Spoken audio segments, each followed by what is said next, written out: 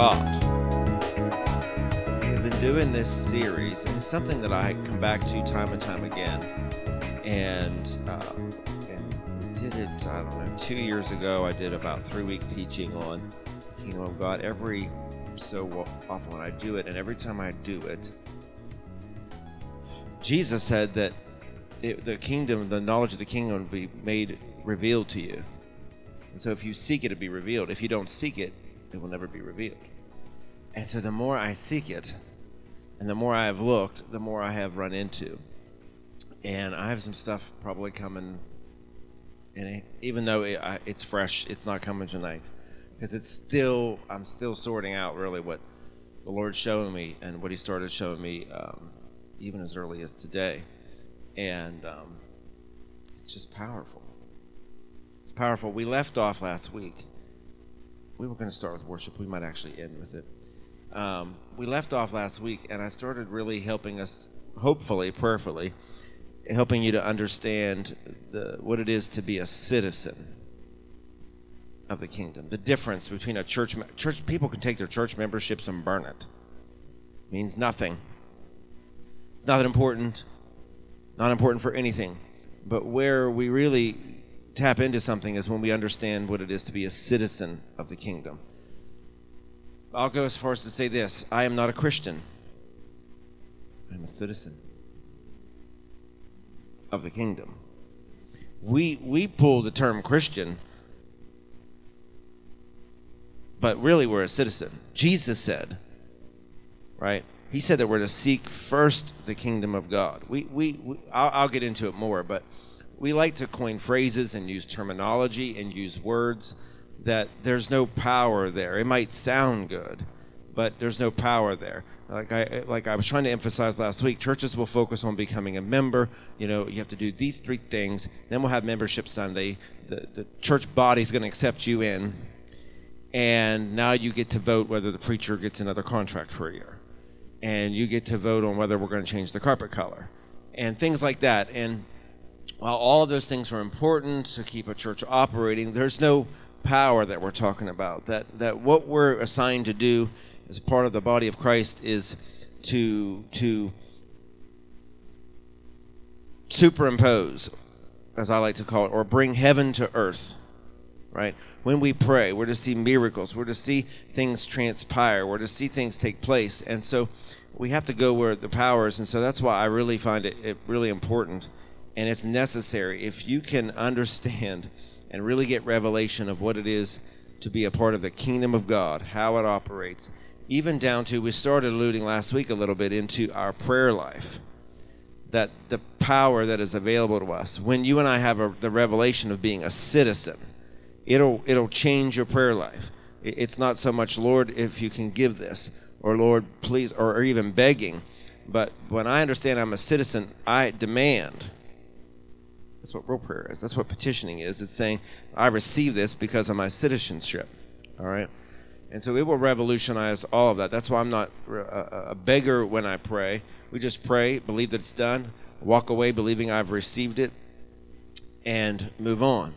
The same thing is true not just in prayer, but in life and the abundance of God, understanding who we are in the kingdom of God, that all the things... See, we like to preach, especially in our charismatic Pentecostal churches, we like to quote Matthew 6, seek ye first the kingdom of God, and all these things are going to be added unto you. Look what God's going to do. He's going to give you all these things. But we omit the message of the kingdom. He said, if you seek the kingdom, these are the things that I'll give to you. But we like to preach prosperity gospel and all of these things that are trying to say that God's going to get you rich. No, let me just go as far as to say this. God's not trying to necessarily get you rich, but God will reward you if you're a good manager. That comes further in the kingdom. All right? God can't reward and bless you if you're not a manager. I just started challenging my mom. I have the whole plan for the new year. And because she's church administrator, I've been getting frustrated over different things. Ever since we moved from Brownsville and came here, and then we had to move, and half of all of our offices are over there, and we have everything. We still haven't quite figured out where everything is. And so, out of frustration, she's still unpacking sermons. Still today, she's still sorting some. I have so many messages. I have somewhere over like 50,000 messages. I mean, it's crazy like that. It's got to be, because we still have 4 boxes to go. And anyway, the Lord was speaking to me through it, and it's even more and more revelation of the kingdom. He had given me revelation years ago about how a lot of times we take preaching of giving, and we take preaching like that, and we'll use a scripture to benefit us, and you can take any scripture and you can make it say what you want it to say. But we're to use it in context. And so the Lord really started dealing with me, and he started showing me as we were preparing to close out this year for the new year about being good managers. More and more. I think, Michelle, I did some preaching for leadership maybe years ago. You might remember. I don't know. On the only way you can ever be deployed is if you're first a good manager. Okay. I'm so you remember something. Hallelujah. That Michelle didn't. Hallelujah. Do you? And so God is looking for us, and even Jesus gives an example. I don't want to get ahead of myself. Gives an example of it, that he's calling us to be good managers in a parable. And so if we ever really want to tap into being blessed, in other words, I've sort of used the example, you stop praying for God to give you a brand new car if you can't manage the one that you have right now, right? Or stop praying for God to give you this. God wants us to he wants us to be a good manager. And so a lot of times we're guilty in the church of taking scriptures out of context to give people I'm trying to be careful, give people something that sounds cute now, that will get you to shout now, that was 10 years ago, and has anything changed? Right? Or, anyway, I'll quit because I'll get myself in a lot of trouble. But all of this that I mentioned so far comes back to the message of the kingdom. He wants you and I to have an understanding of that, understanding who we are, whose we are, who we are fully. Walking in that authority. And so we started breaking that away. And I think where we left off last week, you might have to help me. We left off in Hebrews, where I was saying that we have the right to command the armies of the Lord. Right? And a lot of times people will use scripture to call us the army of the Lord, but it's not even accurate. But he said that we have charge. He's given us that ability. And we need to understand as part of the kingdom of God that whatever he says through our Constitution, the Word of God, that we can have, it's important why we read it and we know it, so that you know that what I like to do is when I go to prayer, I see results when I pray, not because I'm closer to God, but I understand my Constitution. And so I just take the Word to him. And I say, God, this is what you said. So I thank you, I receive it. I walk away, and then I just expect it to come. So you can't know your rights if you don't know the laws that you're to operate within. And that's what the Word of God is. It's God's Constitution for us. He's saying this is what's available to you. This is the realm of which you work within. And so if we understand that, it'll help us out a lot. Hallelujah. And knowing what we can receive, how to receive it. We touched on a little bit about weeks ago on just the different keys to access the kingdom. We'll get into some more of those, but God help me, I don't think it. I might go a little different than I had thought. I have so much stuff that I want to get into. It's just navigating where we're going to go first. Hallelujah. Are you all ready? Well, we better pray first. Glory to God. And ask him to help us and help me to flow tonight. Father, we thank you. Lord, we praise you and we glorify you. That, God, you are awesome, and God, you are so worthy to be praised. So, Father, we need you tonight. We need you tonight, Lord, more than we did earlier today. And so, Father, we just ask that you would help us today, help us to flow, and that, God, that you would help us to receive an understanding and revelation. God, not just information tonight, but, Father, would you give us revelation of your word, revelation of your kingdom. God, help us to be empowered tonight to receive from heaven tonight, to know more about whose we are, who you are, and that, God, that we would be able to be exactly whom you've called us to be here in the earth and accomplish, God, what you desire us to accomplish. Not a form of godliness, but, Lord, be a people that are godly, but, Lord, the people that are able to tap into the power, to tap into the results, God, of who you are, and being able to see your kingdom manifest in the manner that you desire. So, Father, we thank you for it. Lord, we praise you for it. Help us in this room tonight. And, God, just release your revelation. God, stir us up. Help us, God. Provoke our thoughts and our discussion tonight as we go into your word, and we'll give you all the glory and the honor and the praise. Mighty God that you are, we pray. Amen. Hallelujah. All right.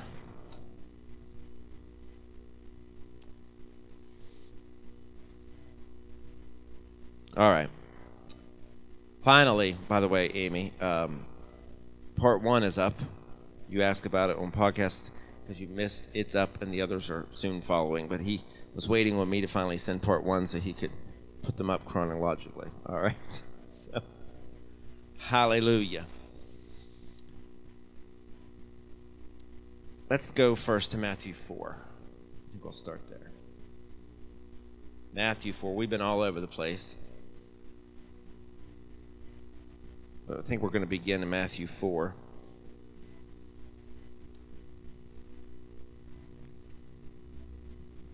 Feel free to jump in. I like it when we have some good discussion, like we did last week. Hallelujah.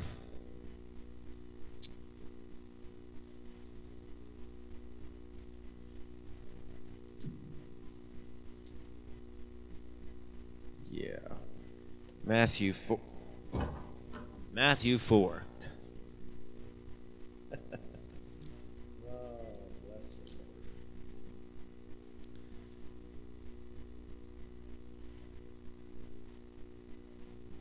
Yeah.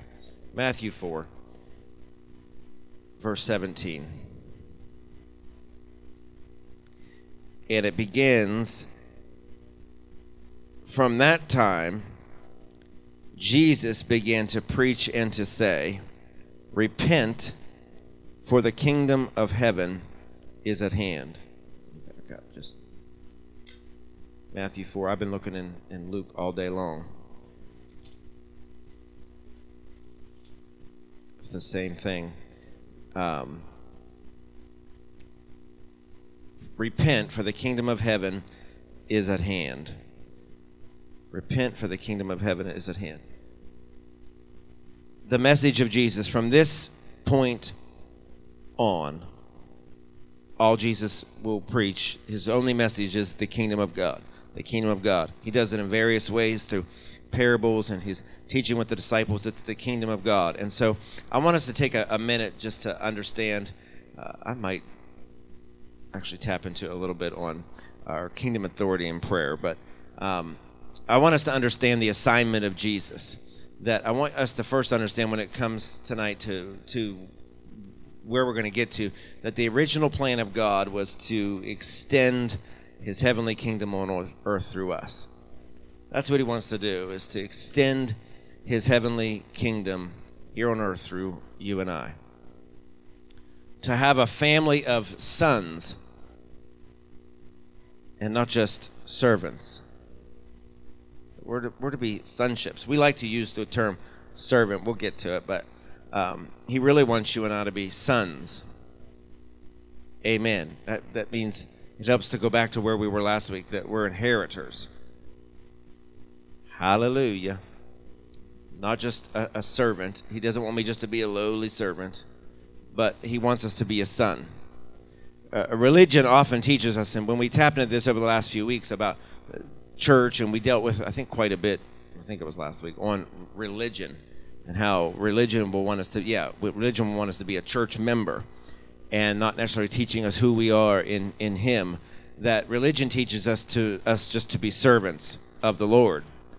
But the kingdom message teaches you and I to be sons of God. That's the difference. Sons of God, so that I can be an inheritor, so I can receive what he says I can have. Religion will teach us if I work harder, I might get it. If I give more, I'll get it. If I'm more faithful in this area, if I'm nice enough to the preacher, right? Whatever it may be, religion will teach us all kinds of things. And so we dealt with that a little bit last week, how there are things that churches, religion will teach us that we should do that we'll never find in Scripture. Because a servant and a son are very different things. right? Religion also sort of makes you and I almost subjugated. God never said that he wanted you and I to be just a servant, but he said he desires that you and I be sons. Even Jesus said in John 1, as many believed on him, to him gave he the authority to call themselves the sons of God. Right? One of my favorite scriptures that I got the most revelation of years ago was, as many are led by the Spirit, these are the sons of God. Who? Those that are led by the Spirit. Another translation that reads, as many believed on him, to him he gave the authority to call themselves the sons of God. It says, but as many as received him, to them gave he power to become the sons of God, even to them that believe on his name. So if we think about we all know the story that's here tonight. We all know the story of the prodigal son. All right? One went away and squandered all of his goods, and he sat in the pig pen. Eventually, the Bible says he came to himself. Well, I'm going to go back to my father, and I will ask him just to be a servant. That's the mentality of religion. I'm just going to go back and ask to start at the bottom. Right? I'm just going to go back and, ask to be a servant. I'm not good enough to be sitting with him at the table, so, or I'm not good enough to be sitting, with the rest of them. So I'm just going to go back and sort of be a doormat. I'm going to go back and and do whatever it is I can. And so being a servant, we like to use that term because it sounds humble. It sounds good. All right. But if we look at it from the way we maybe as parents would look at it, I never want my child to come to me when they do wrong with that kind of mentality, right? When my kids have done wrong, and they do from time to time, and they'll call and say something, I never want my daughter to say, Dad, I've really done wrong, but I'm just going to move back home, and if I can just, clean your house and wash your laundry and, do whatever it is, because I know I can't do anything else, or I know you maybe won't trust me anymore. We don't ever want our kids to do that, right? We don't want any of them to say, oh, I'm just going to come home to be a maid, right? We wouldn't feel good about that. In other words, Dad, I'm not good enough to eat at your table, right? I'm not good enough to eat at your table, but I'll just go and sit and eat with Dingo, right? No, I don't want them to do that. No matter how badly they've disappointed me, I'm not going to remove them from the table from eating with me, all right? And yet, religion has sort of taught us differently, all right? God doesn't have that mentality about us. He doesn't want us to go and eat separately or be treated less than. The prodigal son had the mentality, and he even said, I'm not worthy. And that mentality, that way, I don't know about you, but I've run into so many people who have that mentality, that idea. We come to church, that they just feel less than, pushed down. I think we dealt with that a little bit, how religion will always push you down, right? It never tries to pull you up. It's relationship with Christ that will pull you up. It's having that relationship, the understanding of the kingdom of God that will pull you and I up. But religion often tries to push you down, and we're never good enough. It will never reach the bar of where we need to be. We'll never know enough. We'll never have enough revelation, right?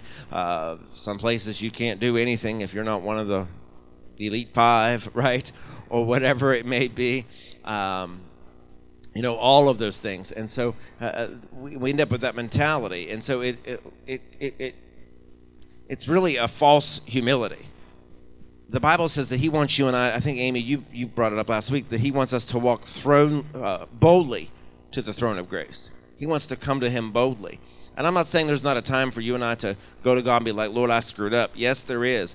But even in that, he wants us to come to him boldly. He wants us just to come to him and not being afraid and saying, Lord, I'm not worthy. He wants you and I to understand that the message of the kingdom, it messes with us because it's so different than what we've been conditioned to think or to believe, or the manner in which we think we should come to God, and the religious hoops that we sort of have to jump through to get where we need to be with God. And so he wants us to come boldly before him, right? Remember in the story of the prodigal son, when the father saw his son a long way off, the Bible says that the father ran to him. He embraced him. and he wasn't interested in hearing anything about him being a servant. The son was once lost, but now he's found. The father was just excited to have him home. And so the story goes on. I'm going to summarize it for us for the sake of tonight. To prove it, he said, the Bible says that he brought him the ring.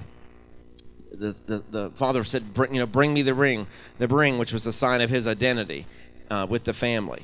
And then he goes on and he says, bring the ring and then bring me the robe, which was the status of his equality with the children and the father, right? And then he says, bring me the slippers for him, which showed that he was in right standing with the family. And then he said, kill the best cow, right? Just for the special quality of royalty. And in other words, he was saying, let's celebrate that royalty just came back home. Didn't matter what you did. Didn't matter how you got it wrong. Didn't matter that you squandered everything. I'm just glad that you're home. The father was trying to instill in him that you are still, even though you screwed up, you are still who I say that you are. Religion has conditioned us to really believe that if I screw up, I'm coming back and have to start all over. I've been there where I've had to work my way back up the ladder. I'm not saying there's not a time of restoration. I'm not saying that depending on the circumstance. Yes, there's time where we got to restore and bring a brother back, bring a sister back, whatever. What I'm saying is we have to understand the message of the kingdom really shatters our religious way of often thinking and trying to believe how some things work. This is a good example for you and I, that when people let you and I down, when they screw up, when they mess up completely. I believe I gave the example of my daughter when she called and was scared to death. She said, I just know before I ever tell you this, you're just going to preach me. But she said to me, just all I'm going to ask is please don't preach to me, but I hope when I'm done you'll still love me. And I was like, oh God, this is going to be bad, right? So I didn't preach to her. I reinforced to her that I love her because I told her there's nothing you can do that will ever change you from being my daughter. You will disappoint me. I won't always agree with you. Some days I might not like you. Some days you might not like me, right? But there's nothing you will do that will ever change the fact that you're my daughter. And I will love you no matter what. And she said, well, are you? And so then after she told me, she said, am I still allowed to come visit? Did you think I wasn't going to let you? We have that mentality, and as Christians, we've often sort of put that message out that if I don't agree with you, you can't come here, right? If I don't like you, you can't come here. This is a great message where the Bible says when he finally came to himself, we need to understand that he's saying you are still who you were born to be. You are still an inheritor of what I have. You are still here. You are still loved. Amen. And that's part of the message of the kingdom that you and I need to keep in mind. Jesus said that the Son has inheritance with the Father. All right, he has an inheritance with the Father. And so the third point probably with that's just as important is that he wanted to establish a kingdom of sons and not just subjects. It blows up that whole mentality that we're just supposed to be all just serving. And yes, there's a time to serve, and we wouldn't function without it. We need people to serve in all kinds of capacities. But I don't want people just to identify themselves as like a workhorse. Because we already identified a few weeks ago that in a kingdom that we're not working for the king, but instead the kingdom is working for us. That's the difference. Remember that? Okay. That we're not here just to work for them or for the kingdom, right? But the kingdom, what's different about the kingdom of God is that the kingdom of God works for us. That's what the Constitution is that we read. That's what the Word of God is. It's letting me know the boundaries and the parameters of width that I have to operate within, and then what I can ask of God, that He'll work on my behalf. And so He established the king for sons and not subjects. And I've used maybe the last time I taught, I used the example of England, how England has a monarchy. It's a good way to sort of understand some of it because England has a long history of being a kingdom, and there's remnants of kingdom concepts that are still left there. Not many, but there's a few. And so that's why I said that the Word of God, the Bible we carry around, is in our hand, is not a democracy, or it's not a republic like us, but it's a kingdom. And so that's why we have such a problem understanding and receiving the kingdom of God, because it goes against so much of the other things that we're taught. And so one of the differences about the way the England works is Jesus is not a prime minister, he is a king. All right? He is absolutely a king. And the Bible is not democratic at all. So it throws out a lot of the way that we try to operate, call it kingdom business, but it's not democratic at all. We vote. Well, England does. We don't. We vote our presidents in, but England will vote a prime minister in. In a kingdom, there are no votes. All right, that's a big difference. In a democracy, here we can pass laws and do things to have changes to our constitution, to make referendums. Right? They can do it in England too. But what I love, and I'm so thankful and grateful that in a kingdom, that our opinion doesn't count. There's no referendum. In other words, there's no changing of the gospel. God's not changing his mind, trying to add amendments to what he's already decided or anything like that. And we should thank God for that he's not changing his mind constantly like we do as a society, like our governments do, right? In a democracy, we sort of covered this already. We all have individual rights, right? In a democracy, we all have individual rights, but in a kingdom, it's not about just individual rights, all right? We'll get to that more. It's not just about just individuals, all right? In a democracy, we'll change the leader, and then we'll change a leader if we don't like them, but in a kingdom, we're the one that changes, not the king, right? That's the big part of it. Don't miss that. In the kingdom of God, it is we're the ones that change, not him. Hey, brother, good to see you. So that's a big difference right there. Is in our society, especially right now, because now we're in the heat of an election. We're looking at election year next year, and everyone's talking about how things need to change, right? And we're going to vote for change, and we're going to do this, and we're going to vote these folks out of office, and we're so used to expecting everyone else to change. But when we're talking about the kingdom of God, it's the kingdom saying, no, you're going to change, and we don't like to change at all. Michelle doesn't like it when Scott says you need to do this differently. I don't like this, right? We're not conditioned to change, and typically when people expect us to change, then we get offended, right? So if someone approaches us and says, you need to change your attitude, or we have to change our perspective of something, right? We don't like that necessarily, but the way the kingdom operates, God isn't changing. He's not going to change the way that he's operating. This is the constitution he's laid out. He's expecting you and I to change. And so bear that in mind. Are you still with me? I don't want to it's hard picking up midways from last week and then going where I want to go. So we're not just servants. We're not just subjects. He's not just trying to keep us below. That's one of the major differences, that when you think of a kingdom, who is it now? It's not the Queen, it's King Charles, right? Right? So make sure I got my history right. So now they have King Charles, the Queen has died, and they have subjects, all right? I want you to understand, as far as the kingdom of God, it's not that you and I have subjects. The kingdoms of the world, they have subjects. But the kingdom of God is the only kingdom where the king and all the subjects are family. Hallelujah.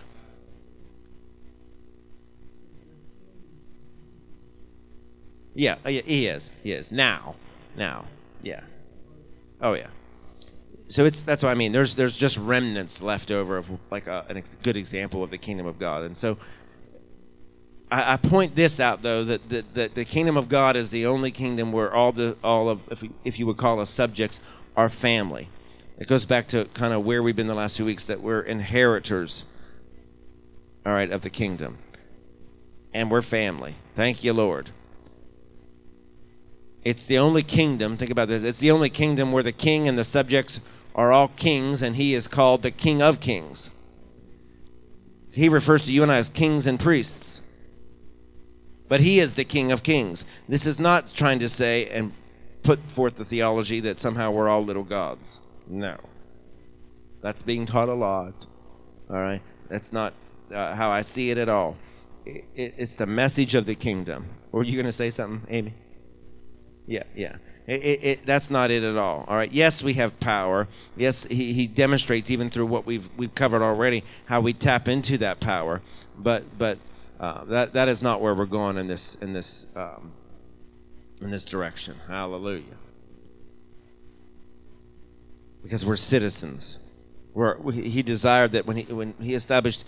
He wants us to understand the message of the kingdom of God because he came to establish a commonwealth of citizens and not just Christians.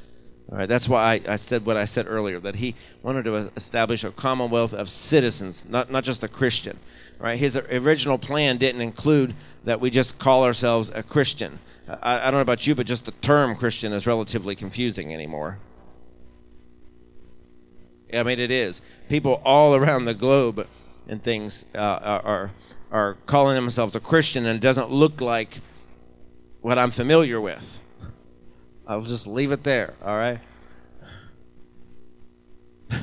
Bless God anyway. Because I say that because a Christian is a religious people. That's why I said earlier, I don't identify myself as a Christian. A Christian is a religious people. A citizen is a legal people. There's a difference. A citizen understands their rights and their privileges. And so we understand our rights and our privileges. I'm not trying to be a Christian so I can conform to what my church wants me to be and make sure I abide by their bylaws and constitution so I don't lose my church membership. No. That's ridiculous. What we need to have a greater understanding of, because I keep seeing more and more people, the reason why we're spending time on this, more and more people who believe in God for things today that they were 10 years ago, and it's not any better. They're not getting any better. They're not getting the miracle they were searching for. They're not getting the breakthrough they were believing for. Their marriage isn't any better. And there's a big difference between understanding and just praying and asking than there is understanding that you are a citizen, and as a citizen that you receive it, and then praying it with that kind of power and authority. So if you try to be a Christian, it will kill you. I'm just gonna put it that way. I don't want there to be confusion, so please, I'm gonna get blasted on podcast for this. Because someone's gonna listen to just this one message, and they're gonna send us hate mail. If you try to be a Christian and you try to just abide by all the things that often church says don't do, it will wear you out. It will kill you. This is why it goes back to understanding that we are a part of the family, that we're an inheritor, like the story of the prodigal son. All right. If you try to operate in that manner, it will kill you. All right.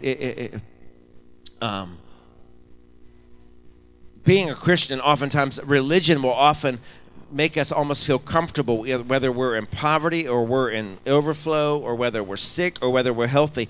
Religion will condition you and I to almost believe this is how God wants it to be.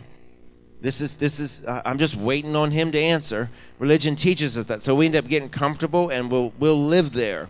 We'll dwell there. It'll become a part of who we are because we make excuses for God. Religion will try to just cover up. Well, it hadn't happened yet. I'm just waiting on God's timing. When he said, pray, ask, and you'll receive it, right? But we don't receive it because we don't pray within the bounds of the Constitution he's given us, the Word of God. And we, first of all, don't believe that we're worthy to receive it as sons of God. Remember, I'm not just a Christian. I'm a son of God. I'm an inheritor. And so we don't receive these things. So we end up it's okay. I'm going to just live far below. I'm going to deal with this sickness. I'm going to deal with this disease.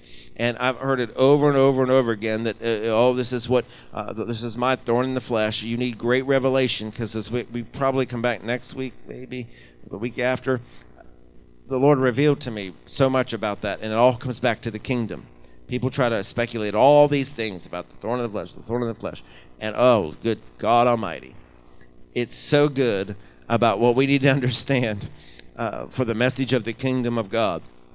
and we'll make excuse. My point is that we'll make excuses for God, and yet to try to make up for why there isn't change, why there isn't a miracle, why there isn't a healing, and we're not operating within the proper bounds of our own constitution, which is the Word of God. And so I said that I won't identify. Everyone uses the term, what do you identify as, and all these stupid pronouns and whatnot. And I'm not going to identify as a Christian, but I will identify as a citizen, because there's a big difference, all right? The word Christian was never, ever mentioned by Jesus. He never said to call yourself that, all right? He never said. In fact, the word Christian was actually introduced by pagans, but that's beside the point. Peter didn't use it. John didn't use it. Paul mentioned it, I think, 2-3 times. But we need to just... In fact, I thought today, I said, we just need to rebuke that kind of mentality off the church. Because the minute you try to tell an unbeliever that you're a Christian, because of what we've done to the name, they'll shut you down. They're just not interested. I'm not saying if you introduce yourself as, hi, I'm a citizen of the kingdom of God, they're going to be like, what? It might. It definitely could get a good conversation. I'm just saying we need to be really careful how we try to. People are always asking. They'll ask through the distribution. They ask up here at Norma's Closet. They'll ask me on the street, what kind of church are you? They always want to put a label on you in the same manner that now with the food bank, because I have to go in and register to order our food and to do these things. They had this whole profile thing I had to fill out for myself as the person to, and they wanted me to list. I refused. I shut the whole thing down. I called them. I said, if you all expect me to put in here whatever, I said, I'm telling you right now, I'm not going to do it. I said, I'll end our partnership right now. I'm not doing this. And they said, well, this is only supposed to be helpful. I said, I don't care who it's helpful for. I'm telling you, I'm not doing it. I don't get into that stuff. I'm not identifying as nothing else. I am who I am. I said, I don't see this as important. They wanted to be able to put a label on me, call me something, identify me in some manner or another, or so I don't confuse or offend somebody else. I said, if this is where this relationship has gone, we're going to end it now. Everything will stop. You know what I mean? Because... I won't go any further because God will be displeased with what comes next. My point is we need to rebuke that kind of mentality. We need to rebuke a lot of the things that we've been taught. I saw y'all come to you. That we have been taught. One of the things I've been praying leading up to this teaching on the kingdom of God is just, I've been saying, Lord, show me more of your kingdom. God, help me understand more about how you operate, who you are. God, help me. I started praying that Sunday afternoon, because there was no Steeler game. Hallelujah. And I went home Sunday afternoon, and I knew as soon as I get done Sunday, I start thinking, okay, Tuesday night. And I have like probably 5 weeks ahead, but I like to just kind of know where I'm going. I said, Lord, show me more about your kingdom. I said, but Lord, show me more about how we're to operate within your kingdom. Show me more. Help me, God, to show the people how they can receive what you said they can have, so we don't have to spend our days on this earth not receiving what you promised. Because I realized, if you remember back 2 weeks ago, that I started this where there are keys to the kingdom. And there are several keys that Jesus preached. They're not popular, but that we never want to tap into. For example, the Bible says that you and I shouldn't have aught against our brother. That's a key. And so we're praying for healing. We're praying for some financial breakthrough. And there you are sitting in church, she tying my bow tie, with your hardened, unforgiving heart. And the Bible says, no, it's locked up for you. Because that forgiveness is a key. Are you hearing what I'm saying? Hallelujah. I know you're all not going to shout for me tonight. The truth of the matter is, these are the things that we don't want to teach, because I know they're not popular, but if we are ever going to really receive what he says I can have, if I'm going to be an inheritor, bless God, hallelujah, of what God says I can receive, it doesn't have to be material. I'm talking about the peace of God. You will not have peace so long as you have unforgiveness. There's no peace to be found, right? Let alone let God open the windows of heaven and pour you out a blessing. You and I have to begin to deal with the things that Jesus emphasized, the keys that he gave. And one of them is just forgiveness. What were you going to say? I'm sorry.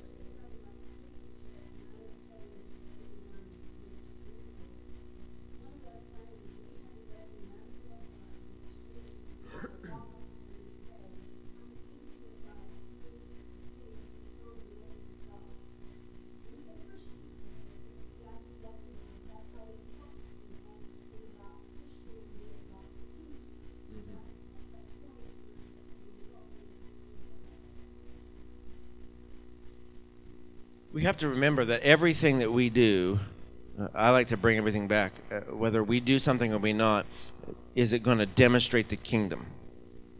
Right? If people come up with a lot of ideas, they want the church to do this, and we should do this, and a lot of times churches have more functions that are more club-oriented than they are kingdom-minded. It's just dumb. I don't need another club. I know I don't need another meeting. And so if it's not going to demonstrate the kingdom or impact the kingdom, it's no. So anytime someone has sort of an idea, we should do this. If it is going to impact the kingdom, demonstrate the kingdom of God, it's an automatic no. So just know that before you come to me, right? That it's just, it has to benefit the kingdom. It has to be an example of the kingdom. It has to be us clothing the poor, feeding the hungry. It has to be, us empowering the body of Christ, all of those things. I don't want to just have revivals for the sake of having them. I want us to have revivals because there's a revelation of the kingdom and we expect to receive, right? That's it. Like we've made Christians, that term again, has made a revival into a 3-day event and nothing happens. The same 12 people that God saved at last year's revival are getting saved again. Right? We're doing this, and there's no difference. I'm going to get way out of where I need to be. Because Jesus, if we're going to be a part of a kingdom, there needs to be evidence. All right? That's what we're to demonstrate. There has to be evidence. All right? He said that in Acts, the Word of God says that you and I shall receive power so that we can be witnesses. Christians have turned witnessing into passing out tracts. That is not what that word means. Tracts are cute. Tracts are nice. Very often they're effective. The Baptists are very effective with it. Very, yeah.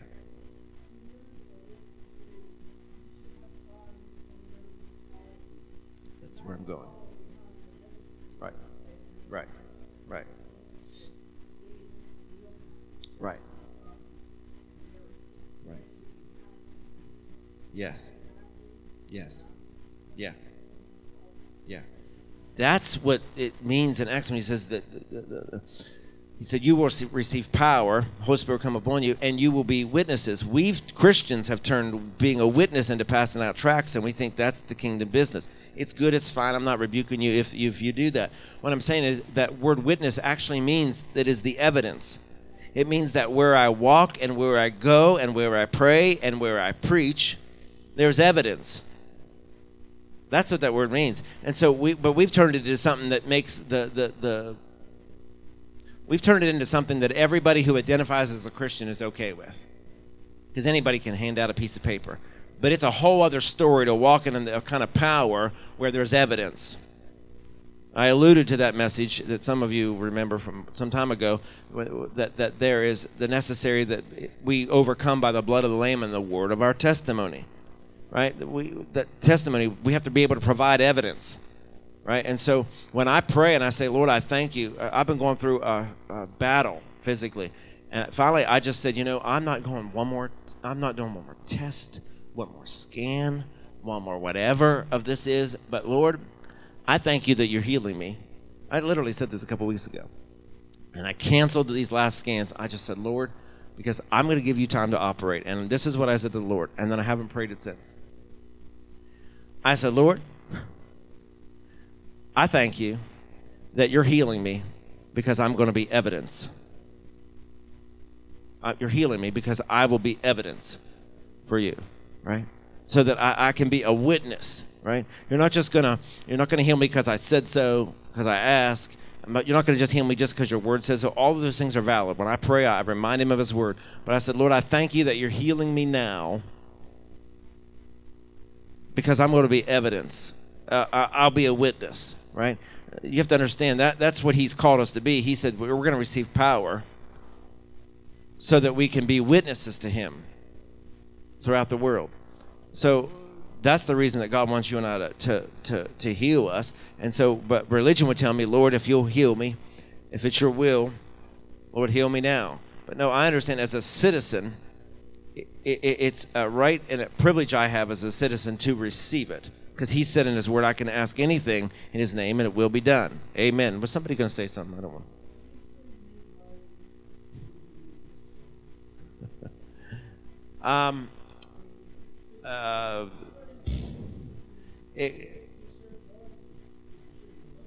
Yeah. For me, I would probably there's probably a longer, more complicated answer. I would summarize it to reach back a little bit what I touched on last week that we'll get into more, that religion is about control. And so religion is all about, definitely controlling you. I've been in those churches. I shared with you last week, I've been in churches where I had to give a 1099 to verify that I gave my 10%.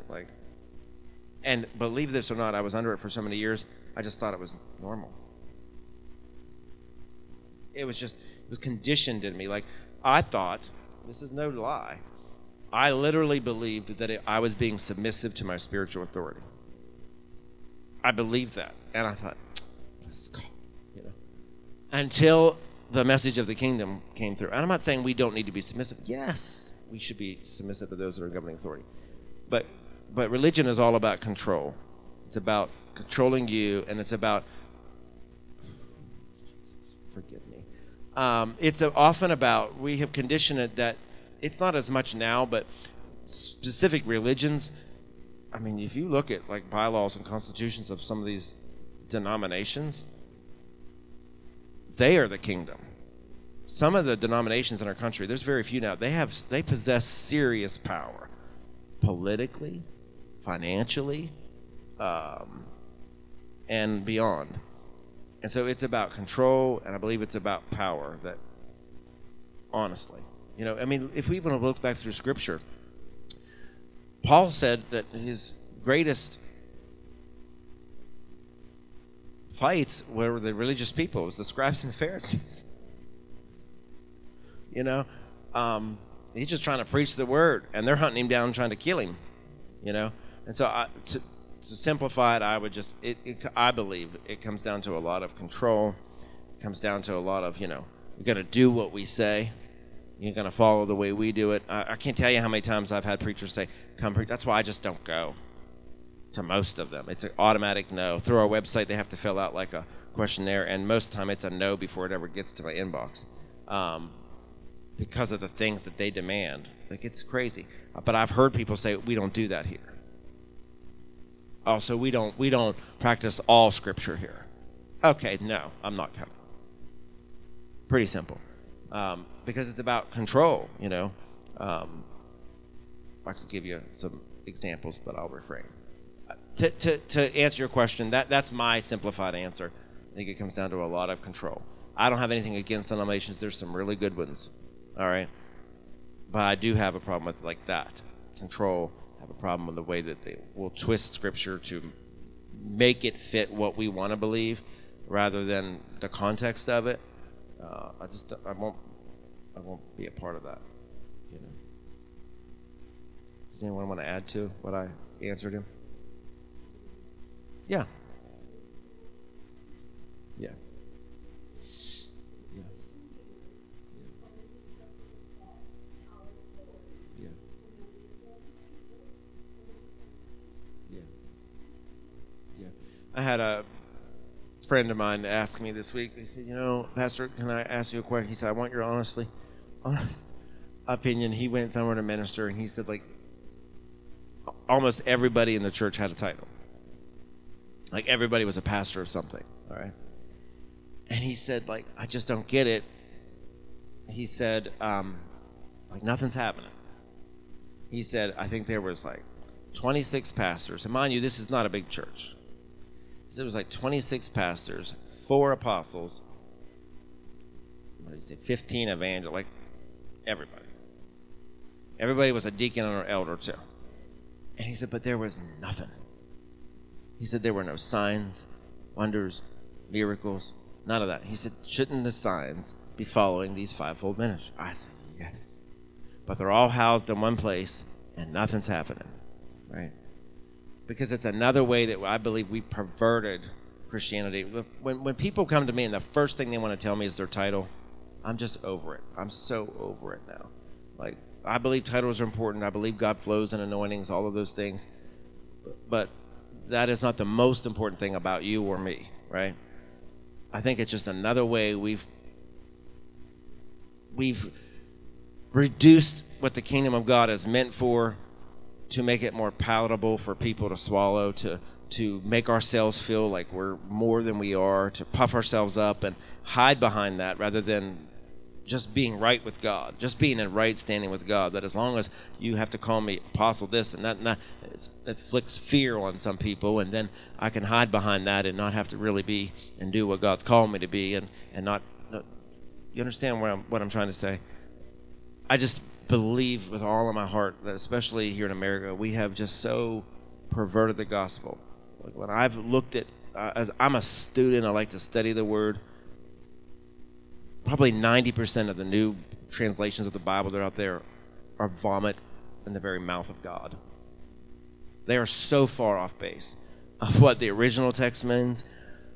I get concerned, and I think we've done it to make people sit in our chairs and sit in our churches and feel better about themselves instead of dealing with sin issues, instead of dealing with our unforgiveness that I mentioned earlier, instead of dealing with the bitterness that sits in our church and all those things. And so as long as we don't teach the kingdom, it won't challenge you. I can preach on faith, and I can keep preaching on 7 ways to be blessed, but unless I preach the kingdom, none of that's ever going to come out, because there's an expectation for me to receive and to operate within the laws of God and the message of the kingdom. I hope that makes sense. Somebody was going to ask something. Yeah. Yeah. Yeah. Yeah.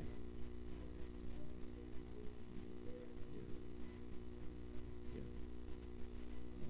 Right. Yeah. Yeah. Yeah. Oh, I know. Yeah. Yeah. Yeah. Yeah. Yeah. Amen. Amen. Yes. That's good.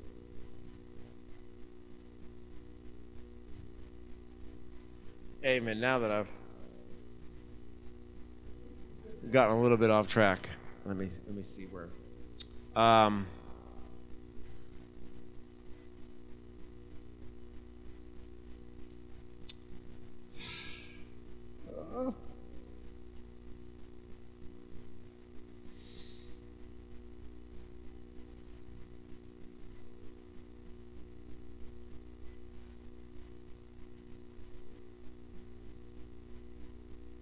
Well, somehow we got off on a lot of those things, all relative and still connected to the kingdom message. But yeah, I think help me if I'm wrong. A Christian belongs to a religious group, but a citizen belongs to a kingdom. I think we were dealing with that, right? Yeah. So in other words, a religious people, we often get things from our gods, I'll put it that way, by appeasing them. But a citizen gets things from their government by qualifying for them. Hallelujah. So it goes back to the way that often religion and churches will condition us and cause us to think and cause us to learn their doctrine more than we will the message of the kingdom or the word of God. Where the message of the kingdom, it says that we're qualifying for the things that the Constitution or the Word of God says that we can have. And a citizen gets things from their government by demanding their rights. We see results happen in our country almost every day by people either marching on Washington or going to court, and we go to court to demand our rights be upheld, right? We'll have see some things get thrown out, right? Because citizens of this country will demand their rights, even when they come to arrest me. They read me my rights because I'm a citizen. Hallelujah. And so, as a citizen, you and I have rights and we have privileges, and we have to remember as a citizen that everything that God is and everything that God has is available to you and I through prayer. Everything that God is and everything that God has is available to you and I through prayer. Thank you, Lord. Through prayer.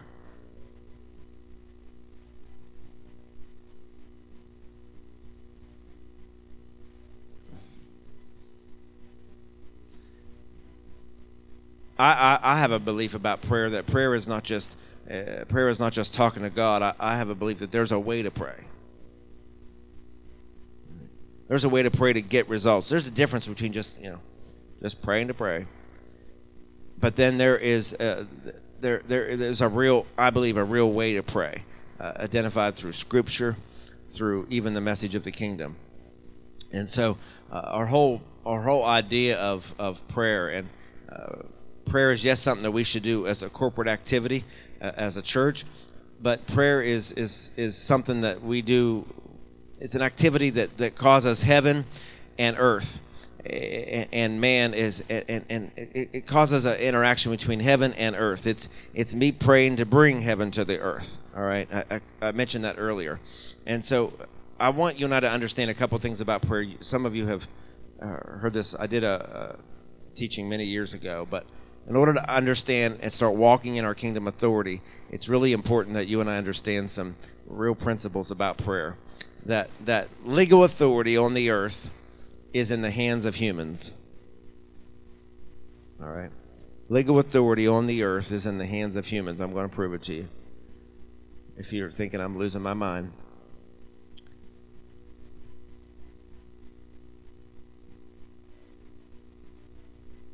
So while legal authority is in our hands, the second point I'll make before we get to that is God will never violate his laws that he created, and he will never break his word. Now, God said in the book of Genesis, he said that man shall have dominion over the earth. Man shall have dominion over the earth. This is why God is holy. This is why he has integrity. He is never going to he's never going to not do what he says he'll do. And so he says that you and I will have dominion over the earth. I don't know.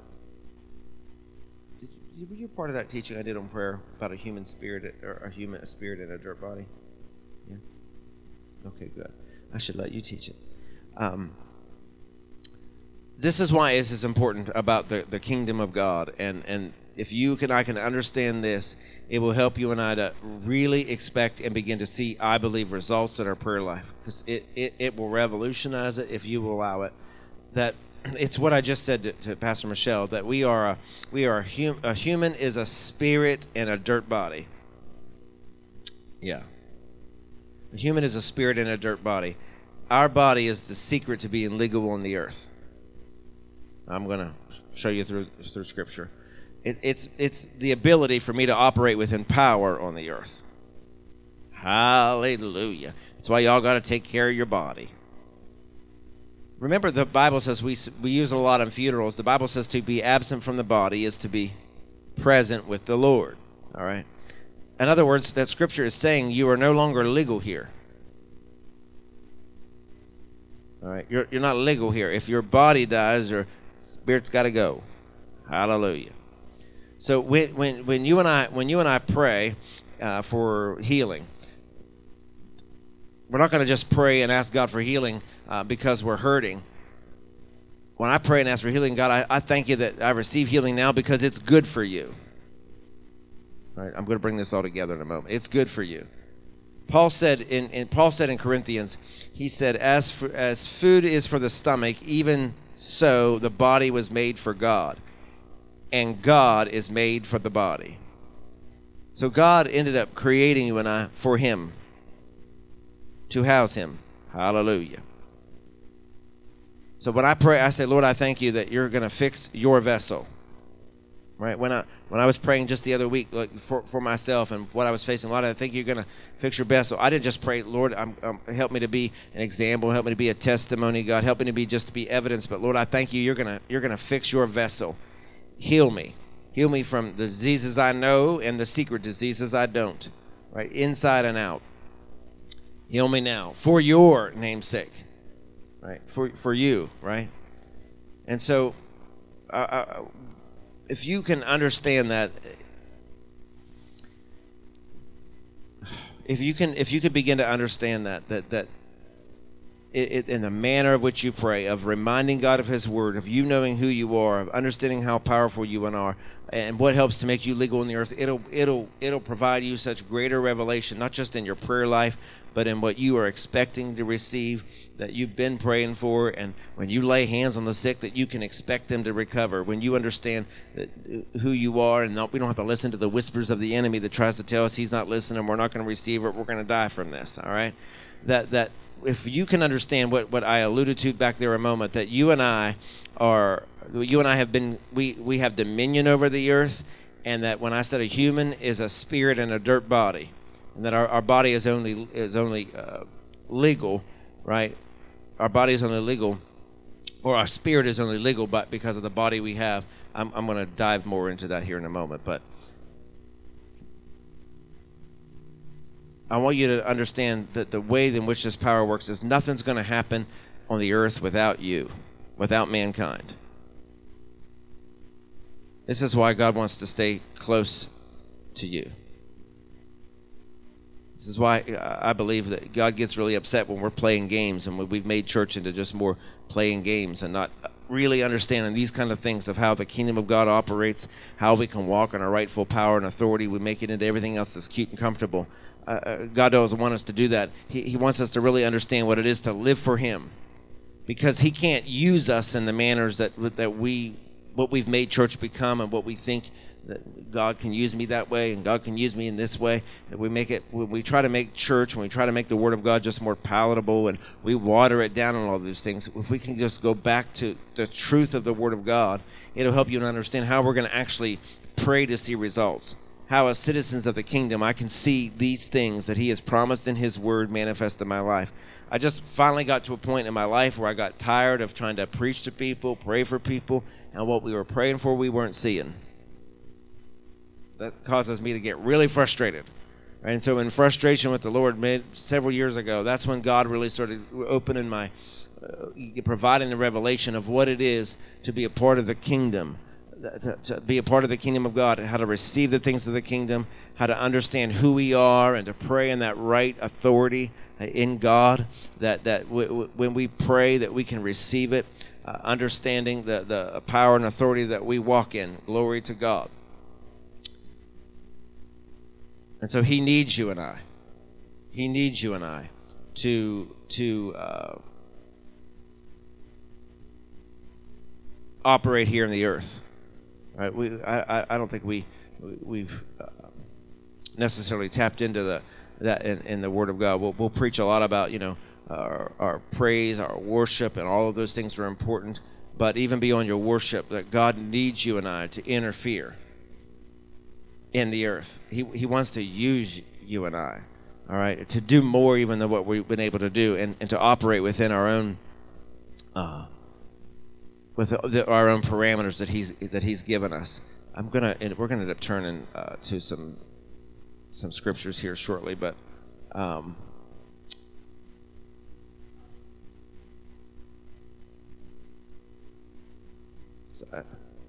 we may go into Genesis more on our dominion in that, because I want to make sure I make that clear for those of you that's the first time you've heard it, but I wasn't really planning to go there.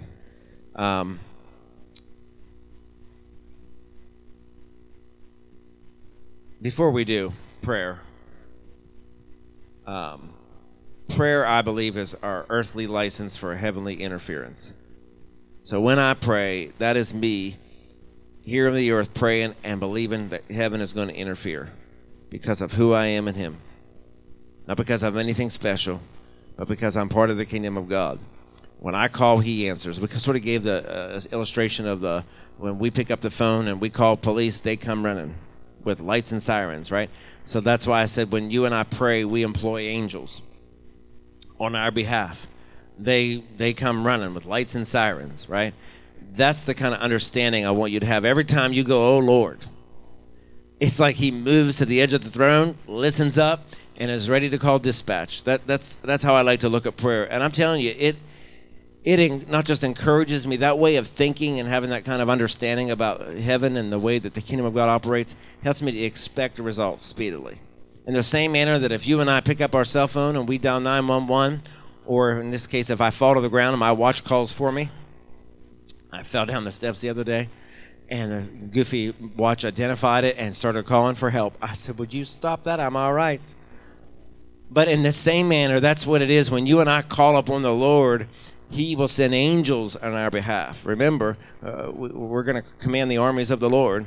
And so if you call and you ask for something, he's going to send them. And so our prayer life, when we pray, when we gather together as a church to pray, when you go home and you pray, if you're driving down the road, it is your earthly license for a heavenly interference. So I know that about prayer. So when I pray, I expect answers. I expect results.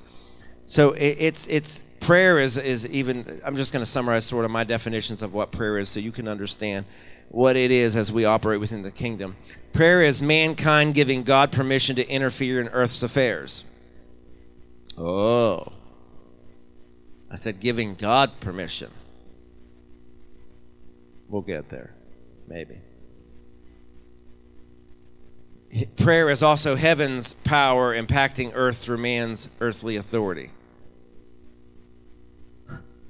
Lois can keep up. You just have to listen to it later, Lois. So prayer is heaven's power impacting earth through man's earthly authority. Prayer is mankind giving heaven authority to perform God's word right here on the earth. Because it goes back to Genesis. He's given you and I dominion. Dominion. Here on the earth.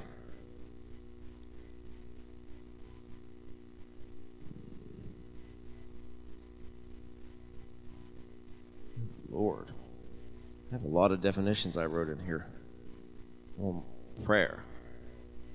The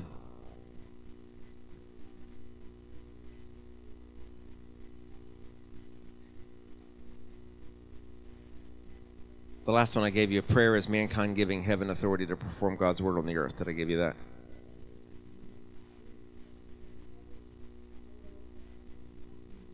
Okay, all right.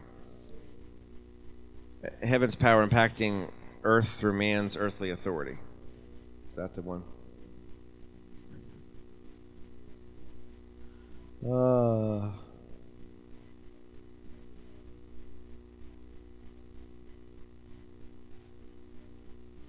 That's why the Word of God, what is that, Isaiah, that says that God watches over his word to perform it. Right? In other words, God is constantly waiting for someone to put his word in their mouth, telling him to do it. He's waiting on you and I to put his word. This is why we have to know the word. Our churches need to know the word. Our people need to know the word. Challenging them in Bible study. Our churches don't know the word because look around. Sunday morning's easy, quick. It doesn't require much of me. But you know, we want the things of God, but we don't want to live within the parameters of the Constitution. That's the truth. Hallelujah. Everybody wants let's just put it this way. All of us want a nice stimulus check. We like those during COVID, right? They were just sending them out. Yeah, keep sending them. Hallelujah. We're good to go, right? But now that we're, 30-some trillion dollars in debt, hallelujah. Now, imagine if we all we do actually all have to pay that back, but we always want the things that they're willing to give us, but we don't always want to do the things that's required to get them. The same thing is true about God. A lot of people want to receive the things of God, but we don't want to do what is required to receive them, right? But God said in his word, he said, I'm going to watch over my word to perform it. I'm just going to wait here until you can put my word in your mouth. And when you and I put his word in our mouth, then he's ready to go perform it. All right? Prayer isn't just me coming to God with even a bunch of words. If it's you taking to God his word. Prayer is me taking to God his word and then telling him to do it through the authority he gave us. Lord, I thank you that you're going to do this. I thank you that you're going to deliver this person because you've placed me here to operate in your authority. So now, in the mighty name of Jesus, I declare this done. Right? People that are operating in their right authority, deliverance shouldn't take all day. Just going to tell you. We shouldn't have to labor to see him set free from a demon. Get out of here, you devil from hell, in the name of Jesus. All right? Operate within your rightful authority. If the enemy knows you're not operating within your authority, and I believe that Satan knows more about our standing with God than most other church people do. The enemy will test you and I and try you and I, but we have to understand our authority. That's what the message of the kingdom will help you to understand. I'm going to operate within my authority that God has given me. I'm going to receive the things that he told me I can receive. That's why I'm not going to magnify my problem. Most people will say, how are you? How you doing? They'll shoot a text. I'll never really magnify my problem. In fact, I never even tell anybody what's going on. Most of the time, my mom gets mad because I'm just quiet all the time. If something's going on, or if I was there a few weeks ago, I was just not feeling good constantly. And I was just quiet. She's like, what is wrong? I know you're mad at me. No, Ma, the world does not revolve around you. And I said, if I get quiet, it has nothing to do with you. I said, don't you know I'll tell you about yourself? Well, yeah, you usually do, but I really just assumed. No, because I've learned that I don't need to talk about my problem. The worst thing I've learned I can do in my life as a citizen of the kingdom is magnify the problem. So when people say, how are you? Or are you okay? Right? I don't say, well, it's been a bad day. The most you might get is it's been busy. Right? I think that's what I told James earlier. I say that because I want to still be honest when I'm answering you, right? But the Bible says, let the weak say I am strong. And so, again, in the church, we'll talk all about our problems and everything that everyone's doing wrong and how everyone's treating us. But the Bible says, let the weak say I am strong. It doesn't say, let the weak say I am weak. Or let the sick say I am sick. So all too often, when it comes to our prayer life, we're talking one way, and then we're trying to pray another. But the manner in which I'm talking is influencing the way in which I'm praying, because know ye not that you are the temple of the Holy Spirit.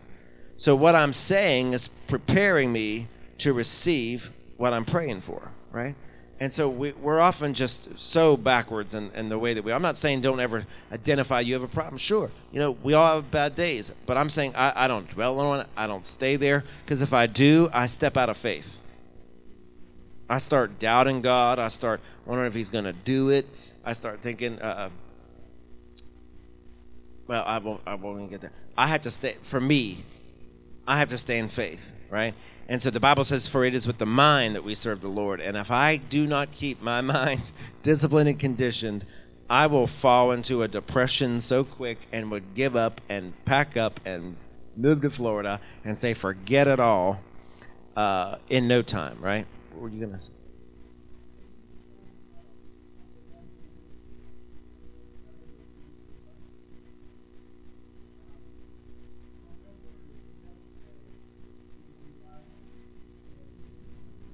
Mm-hmm. Yeah. Oh, yeah. Yeah. Yeah.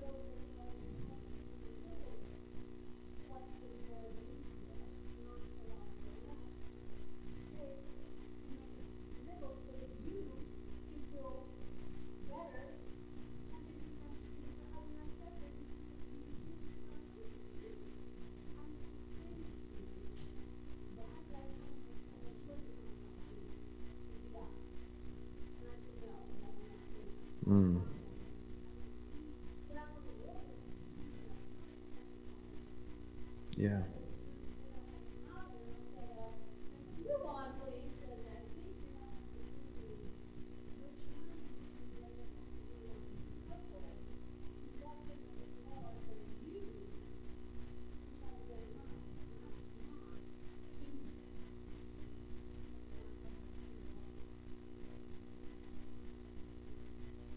Yes. Hallelujah. Sorry. All right. I thought I had my head down because I was trying to look something up, so I wasn't sure if somebody else was waving me down.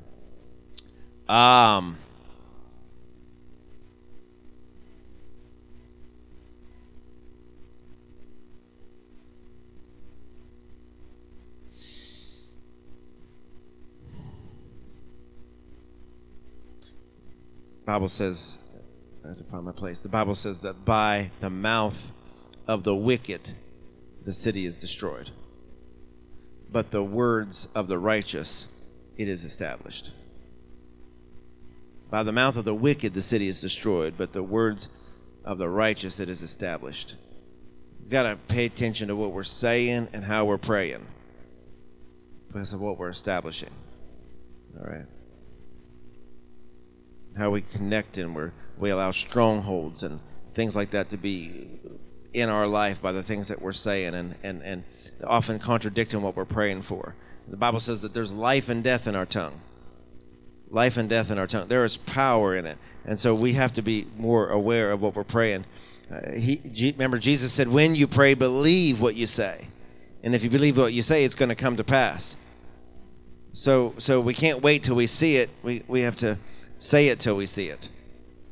All right. A lot of times we just wait till we see something, but Jesus was saying, I need you to say it before you see it. Say it until you see it, right? So because he wants to perform his word in our life. He wants to bring forth what he promises us in our life. And so we don't have to practice describing our problems. All right. In other words, it's okay to say, hey, I got this going on, but don't practice describing them. Hallelujah.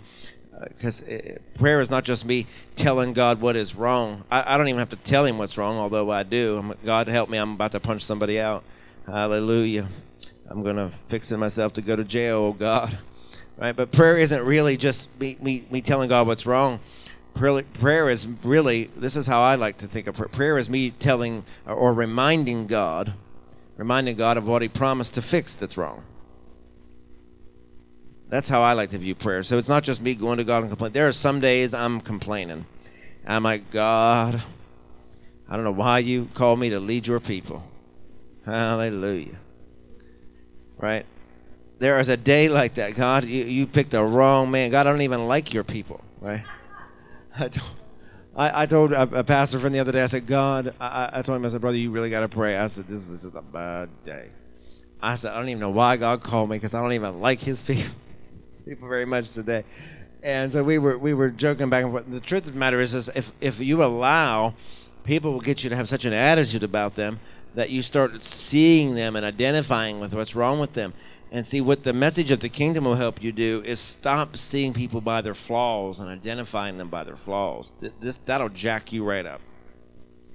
The message of the kingdom will cause you to start loving on people that used to get on your nerves. I know that's not popular. That's why religious people won't preach this, because I'm telling you, if you're a religious, and I come out of a lot of those churches, it's our forward no more mentality. It is about that control. It is about those things, but you're labeled by whatever it is that they think, and they won't love on you. You can't help do nothing. You can't pray for nobody. You can't anoint with oil, because bless God, you're not elder so and so. And who do you think you just? So all of this stuff.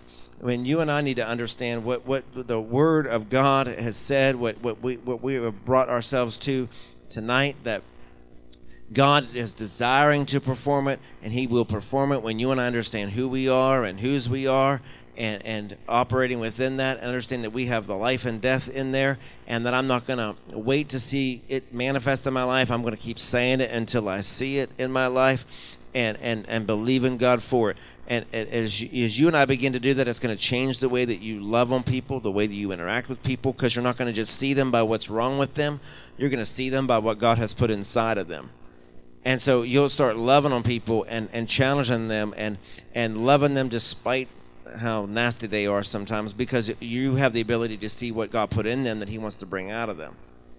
And so, but as long as you and I aren't seeking the kingdom, that's why he said, seek ye first the kingdom. Don't seek the approval of people. Don't seek $100 million. Don't seek all the things that sometimes we get caught up in seeking. He said, seek ye first the kingdom. Then all the other stuff will come to you. As you seek the kingdom, God will show you where people fit in the kingdom. That's why I get mad at God's people sometimes, because if they'd seek the kingdom, they'd stay where God put them. Instead, they get impatient and they think they're going to go somewhere else, and then, oh, it's going to be better. No, if you're not seeking the kingdom, you're seeking an opportunity. Oh, hallelujah. That's why there's all kinds of celebrities, and everybody wants their own Facebook page, and everybody wants to have their own website, and all this stuff. I only finally picked up writing the book again because the Lord spoke. And I had to send out permissions from the attorney to say, he's putting you in the book, so you best be ready, right? And I had to get ready to do all that because he spoke. I thought, who needs this? And then I had a friend of mine write the foreword, who's already an author, and he said, brother, and so I said, I'll send you the pages I got. He said, yeah. I said, I want to know what I'm putting my name to. He came back and he said, brother, this is going to revolutionize. This is an on-time word. I thought, well, bless God, hallelujah. It must be why God's opened the doors, that it's going to be available all these places, because it was on time. I didn't want to do it. I didn't figure out how am I going to have the time to do it, right? My point is that when you and I are seeking the kingdom, all the other things will come in their time, right? All the other things. When you and I seek the kingdom, he'll help you and I to love the people that are difficult. When you and I are seeking the kingdom, I won't get concerned about what Susie Q said. I'm seeking the kingdom, right? It doesn't matter who's mad. I'm seeking the kingdom. See, religion gets us all caught up in those things. That's why maybe we haven't got there yet, that religious people like to fight. They do. They just like to fight. That's why they call us themselves the army of the Lord. It's not even in Scripture. We are not the army of the Lord, right? Because we're conditioned. We just want to fight with somebody. You know, most of the time you'll get a talking head on cable TV who are trying to speak for the kingdom, but they're just religious and they're just trying to fight with somebody. And so the church has gotten a bad name because we got somebody who has pastor in front of their name on Fox or CNN or somebody trying to talk about what the position of the church is, but it's not kingdom-minded. So they make a lot of people mad. I know, I'm going on a rabbit trail. The point of the matter is the message of the kingdom, we wouldn't be fighting with and ostracizing ourselves from most of the people that God has called us to minister to if we sought the kingdom first. And all these things will be added. We're seeking the things, but not the kingdom. Because I want the things he can give me without having to seek the heart of the king, without living up to who he's called me to be. Right? And the only way I'm going to seek the heart of the king is, Lord, reveal your kingdom to me. Operating within the parameters of what I believe is the right way to pray. Reminding God of his word. Not telling him what I want, or only that, but I remind God of his word. Before I do something, where I go, what I'm doing, I remind him of his word. God, I thank you that you've prepared that place for me before I walk in there. Hallelujah. God, I thank you that you've given me favor for this already in the name of Jesus. And when I remind God of his word, I walk into something that I still don't know how it's going to turn out because, I'm not God, and yet it works out according to what he promised in his word, because all I did was just remind him of his word, remind him what he said he would do. I'm operating within the parameters that he's given us. So you need to say it until you see it. Say it until you see it. Hallelujah.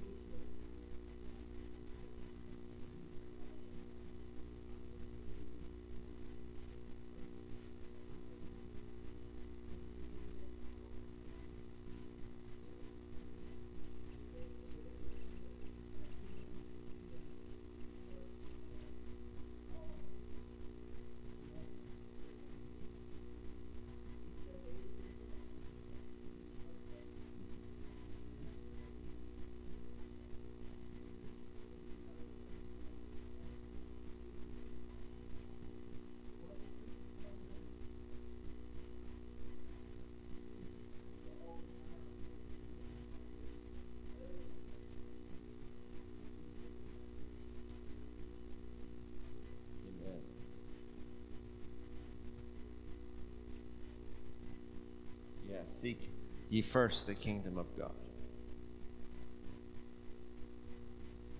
Seek first the kingdom of God.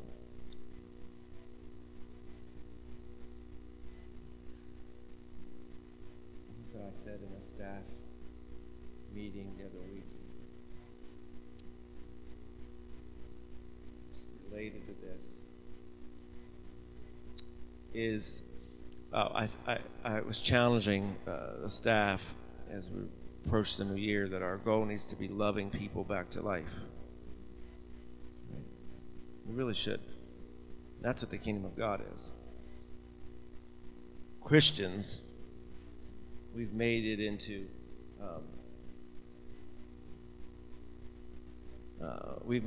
into follow our rules,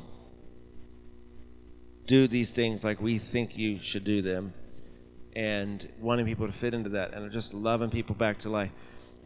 Today, just as an example, this isn't boasting, it's one of the ways we're trying to love people back to life. We had multiple needs come to the office today, and one family called, and they came in, somebody left them in upstairs, and flip-flops on their feet and stuff. They had no warm shoes.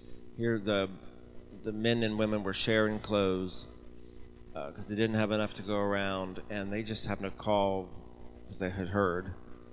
And it's easy to say, no, I'm sorry, Norma's closet's closed. It'll be open again January 16th because that's the truth.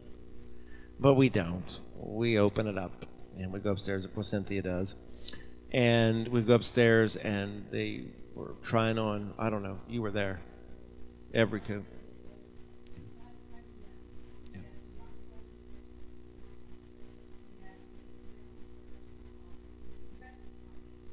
Yeah. Yeah.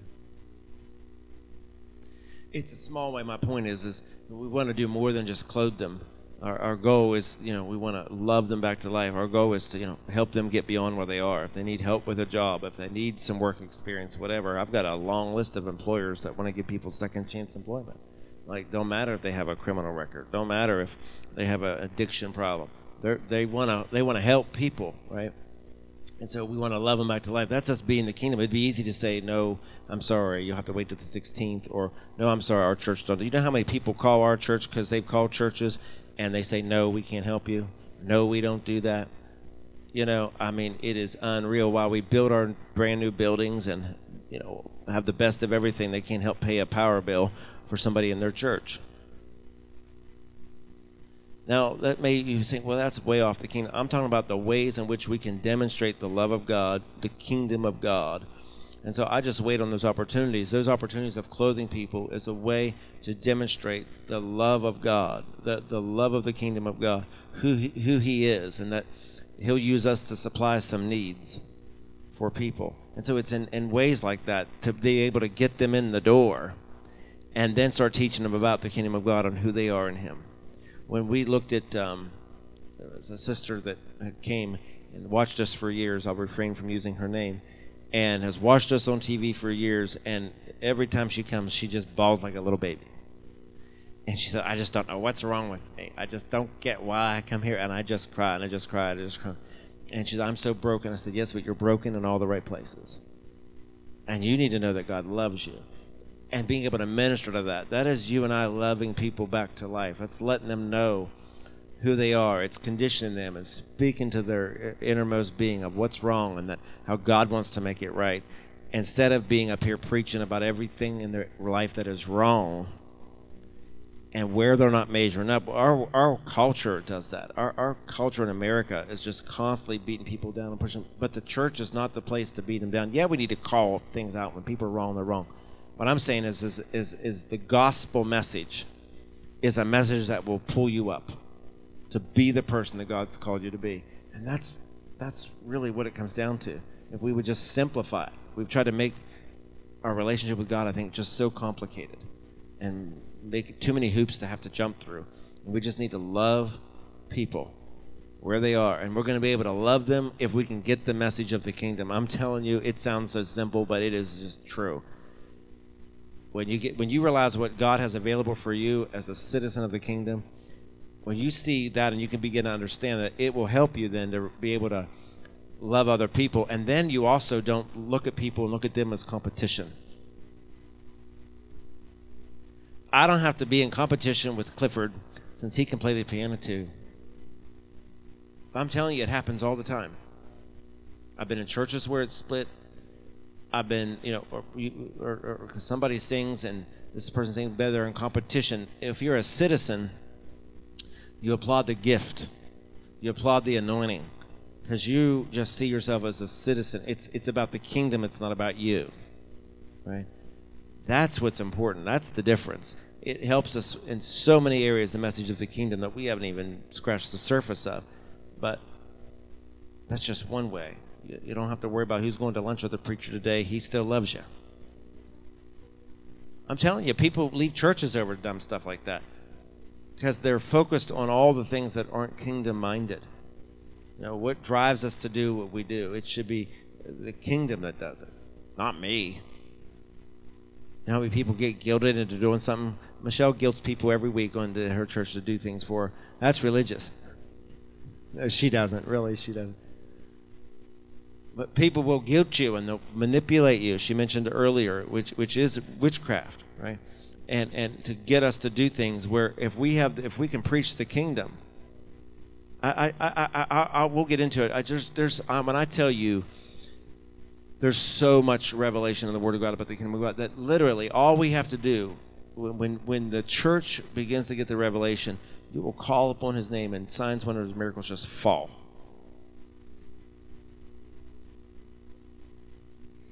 Because there's so much. Yeah. Amen. Yeah.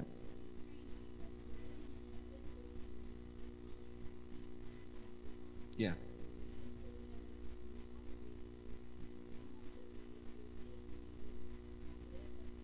Yeah. Yep.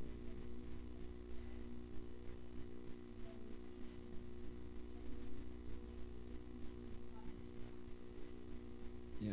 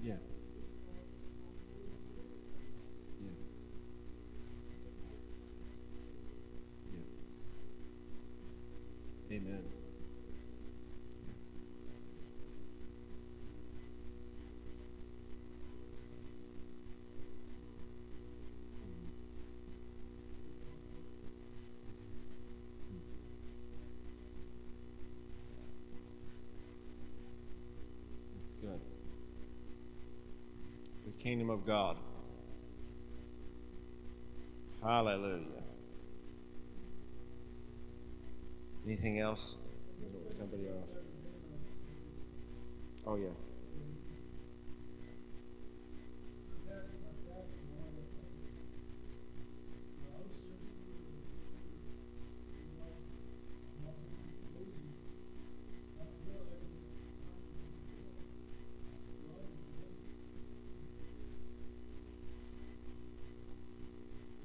Yes.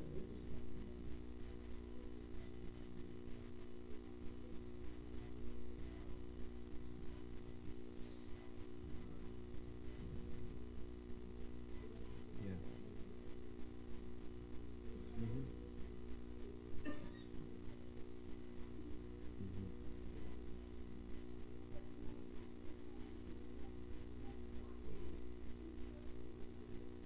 Yeah.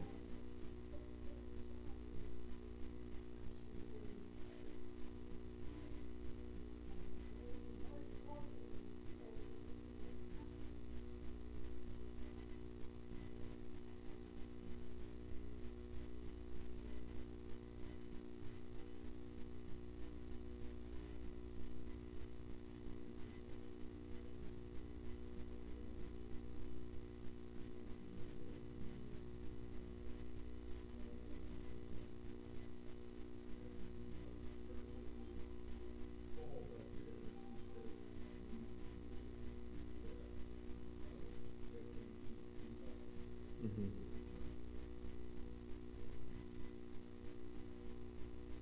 Amen. There's um, several scriptures that I want to be able to use. I'm not going to be able to tonight. Next week, Matthew and in Luke, what Jesus has said several times about the kingdom. I'll give two of them to you just to start looking ahead for next week. But we're going to be in Matthew 13 next week and Luke 13. But one of the things that Jesus says, he says in Matthew, he said, because of the knowledge of the secrets of the kingdom of heaven has been given to you, but not to them. The knowledge of the secrets of the kingdom. I'm going to challenge you even now. Pray, God, reveal to me the secrets of the kingdom. Pray and ask him of that. The secrets of the kingdom. Because look what he does. Jesus identifies that the secrets are revealed, he says, to you. He was talking to his disciples. He says, but it's not revealed to them or the multitudes. In other words, not everyone's going to get it. There are some things that shouldn't be preached probably on a Sunday morning. I've learned that. There are some topics I just don't even bother. Because I watch it as I preach. I watched it Sunday morning. When I got all fired up and in some way started rebuking some stuff, I could just see the resistance. They clammed up and puckered up. It wasn't meant for them. Like I said it and they didn't receive it. Look around. You can fill the house on a Sunday morning on Gala Week, but oh, Jesus. The message of the kingdom is not for all of them. They can connect themselves to a horse that's going in the right direction, where there's power, where there's miracles, all those things. But guess what? It doesn't mean that they'll necessarily see them in their life just because they hitched to my horse. It doesn't work that way. You have to seek the kingdom for yourself. All right, they'll be here when they start as they see things happening, and they'll all of those things. But Jesus was saying it's not going to be revealed to the multitudes, but it will be to you. To who? Why did he say to the? Because they were seeking it, even though they fully didn't understand it. We'll get into next week, even Luke, where there's a difference between the information and the revelation. I can give you a lot of information about the kingdom of God, but why you need to pray, God, reveal to me the secrets of the kingdom of God. Is so that you can get the revelation of it that you and I need to have. So he says, but not to them, or referring to the multitude. The other scripture, Lord, that we'll look into next week is Matthew 13. I think I mentioned that. Matthew 13. And Jesus says this. I'll just allude this, throw this out to you before next week. He says, whoever does not have, he's speaking of the knowledge of the secrets of the kingdom. He said, whoever does not have the knowledge of the secrets of the kingdom, even what they have will be taken from them.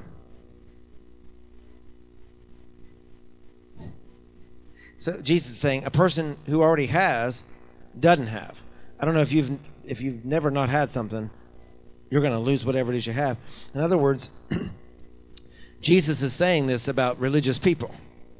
Jesus is saying the ignorant religious people, or I'll clean it up. I'll say the people who have a lack of knowledge, ignorant people, who think they know. Jesus is saying even what you think you know, you're going to become ignorant of that. That's how secret the message of the kingdom is. And he wants us to understand there are keys to get to it, keys that religious people don't want to preach. All right? But he's saying even what they think they know, they're going to lose that. They're going to be they're ignorant now, but let me put it another way. Jesus is saying these religious people, they're ignorant now, but they're going to be even more ignorant. Oh, hallelujah. Thank you, Lord. And then I told you we'll look in Luke 13, right? Yeah. Yeah. Luke 13, Matthew 13. It's going to be good. And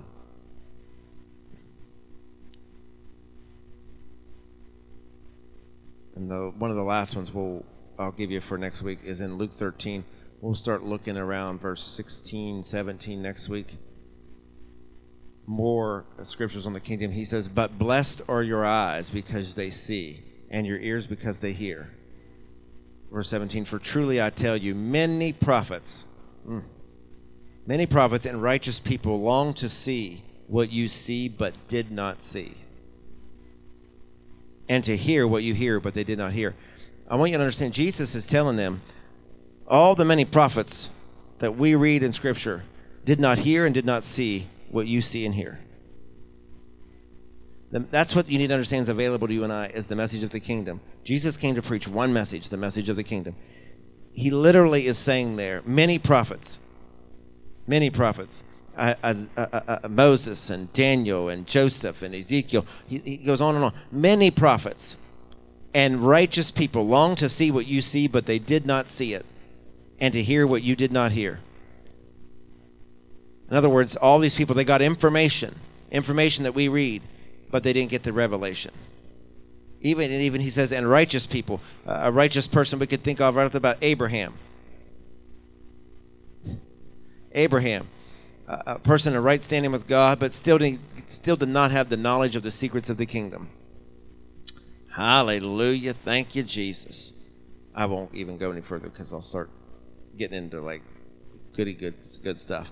Abraham, who had faith, believed, but did not understand. Do you know how many people are assembling here on Sunday morning, have faith, they believe, but they do not understand?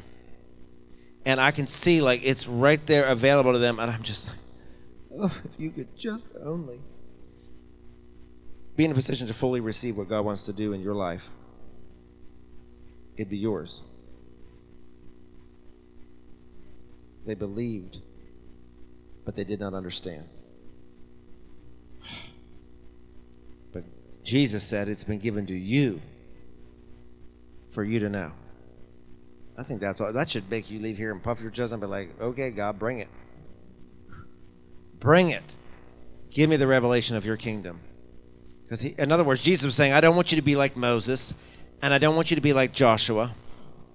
I want you to understand the message. I don't want you just to have the information. I want you to have the information with revelation. Thank you, Lord. I'm going to see what you long for me to see, and I'm going to hear what you long for me to hear. Glory to God, glory to God. Anyways, I could go on, but we're going to definitely deal in Luke 13 next week because there's some good stuff. I think I'm going to even deal on the parable that Jesus teaches there. So if you want to go ahead and read the chapter. Yeah, because the disciples said to Jesus, what? We don't understand. They didn't understand the parable when he starts talking about the rocky ground and we're going to go there. And within that, Jesus is describing them the kingdom. That's why I said you can't preach everything on a Sunday morning. That's why I don't even bother anymore. A freshman preacher will just go for it, and they're not going to see the results because you're just going to throw out. Well, what did I say 2 weeks ago? We often try to. How an eagle doesn't feed like a chicken does. A chicken will always feed off the ground. That's how most of the church feeds, off the ground, looking down. But an eagle will feed from the air. So we have to understand that there's a difference. All right, and so anyway, I'll stop there. Any last minute comments? Yeah.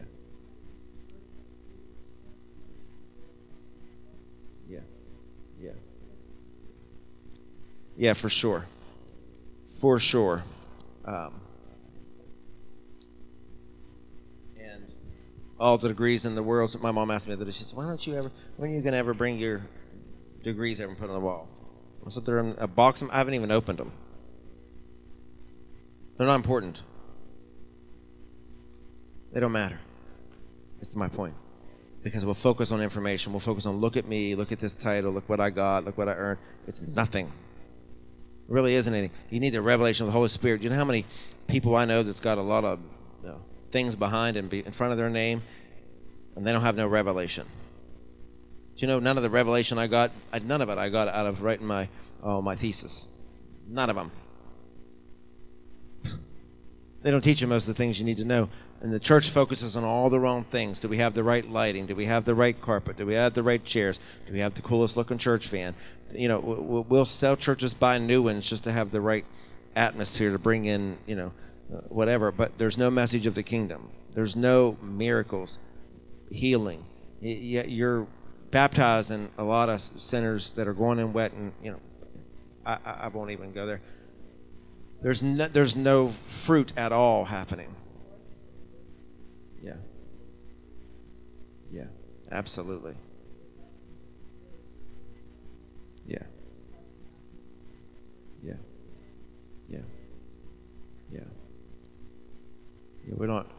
We're not seeking it.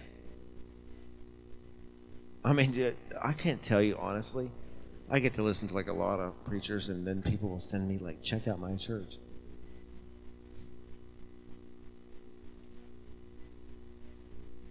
I can't tell you the last time I heard a message on seeking the baptism of the Holy Spirit. Well, how about you, Brother Cliff? Have you heard? I haven't heard any. I haven't heard a mainstream preacher. I haven't heard one of these rinky-dinks, whatever preachers who send me stuff. Hey, check that. There isn't. We're not seeking the power.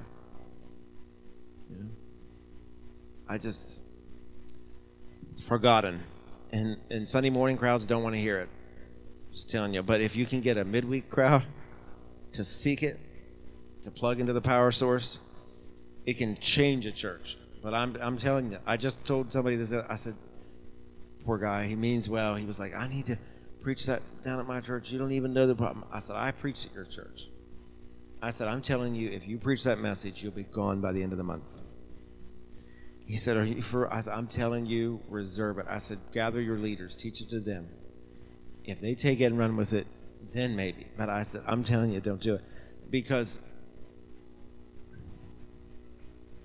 point is I really believe that we're focusing, we're majoring on all the minor things that isn't interesting God at all, when we need to be focused on all the kingdom message, changing ourselves to be in right standing with the King of Kings and the Lord of Lords.